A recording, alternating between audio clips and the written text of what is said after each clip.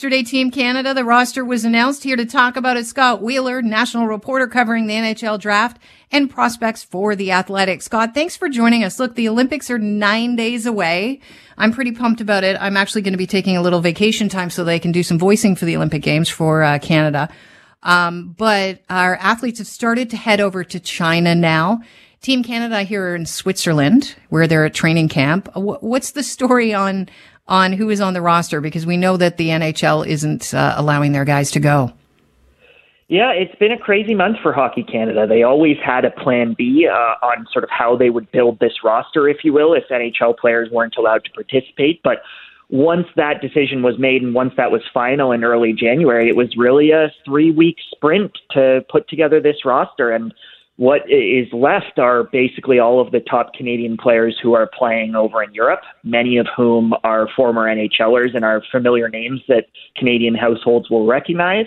And then a small group of 5 NHL prospects who are future stars of the game. And I think those 5 players in particular that Canada is bringing are going to be the names to watch. Those are the kids who we're going to be seeing on our TV screens with NHL clubs in short order after this tournament.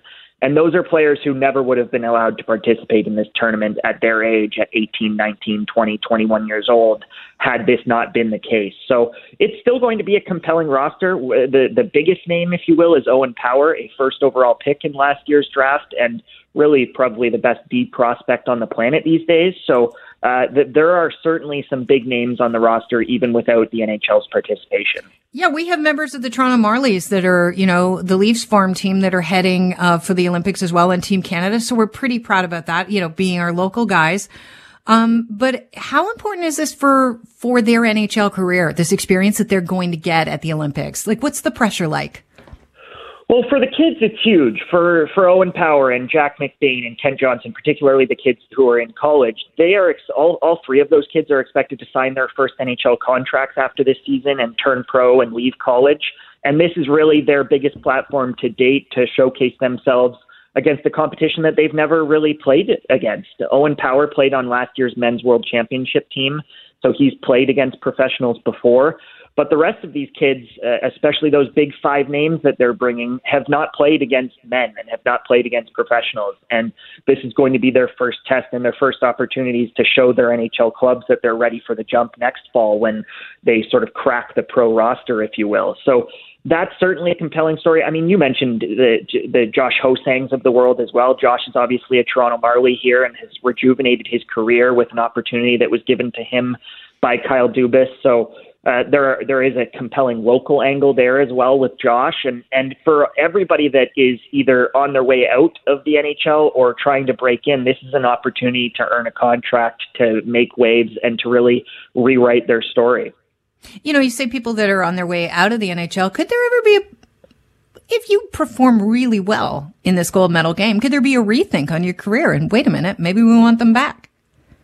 Yeah, that's certainly not out of the question. That's certainly the approach that Eric Staal, who's obviously the most productive and well-known NHL player on this roster, has taken. He didn't get an NHL contract to start this year, recently signed in the AHL to play with the Iowa Wild, the farm team of the Minnesota Wild, and has been using the last couple of weeks in the AHL as a warm-up to then platform from this and try to get an NHL deal again. And Eric Stahl's a former scoring champion, a former captain of a Stanley Cup winning team. He's a true star and kind of maybe not a Hall of Famer, but darn close. So for Stahl, who's 36, 37 years old, this is an opportunity to get 1 or 2 more years. It's an opportunity to showcase himself. And I think he's going to be the captain of this team in all likelihood. And if he is one of the tournament's leading scorers, then maybe an NHL club gives him a deal down the stretch and he comes in as sort of a late season addition into the playoffs. So that kind of storyline is not out of the question at all.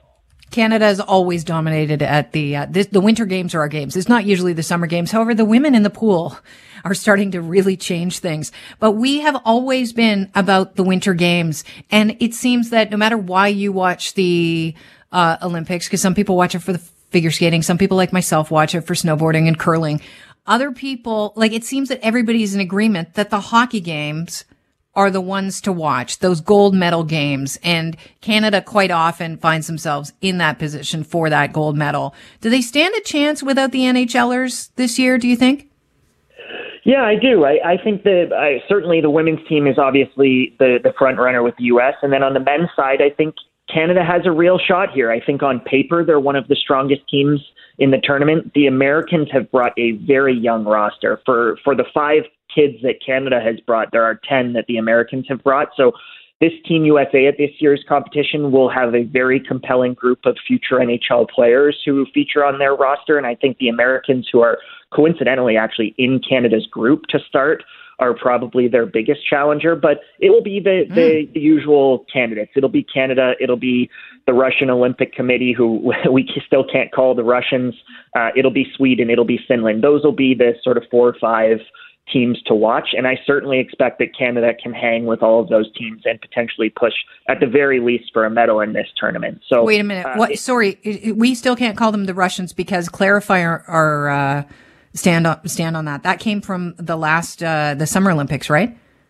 Yeah. So there was a widespread doping scandal across basically all of Russian athletics that was revealed before the last Olympics, and heading into these games, they will still not be wearing their colors. They will still not feature their flags on the broadcast, and they will still not be called Russia on the broadcast. So the hockey team will go by the Russian Olympic Committee, and as will the rest of their athletes. What matchup do we want the most? Do we want the Canada-US, or do we want the Canada against the team that can no longer be called Russia? I think the most compelling gold medal game would still be Canada-US in this kind of an event, if only for completely selfish reasons for myself, because of how many future NHL players would be featured in that game.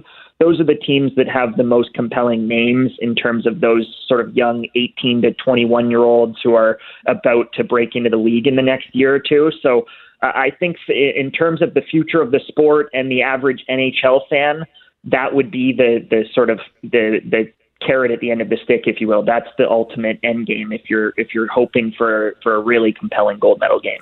Well, Scott, it's always a game that people watch at the Olympics, so we'll be behind Team Canada, and hopefully they get us to the gold medal game. Scott, it's been a pleasure talking to you. Thank you so much for sparing time. Cheers. Thanks. Have a great one. Scott Wheeler, national reporter who is covering the NHL draft and prospects for The Athletic.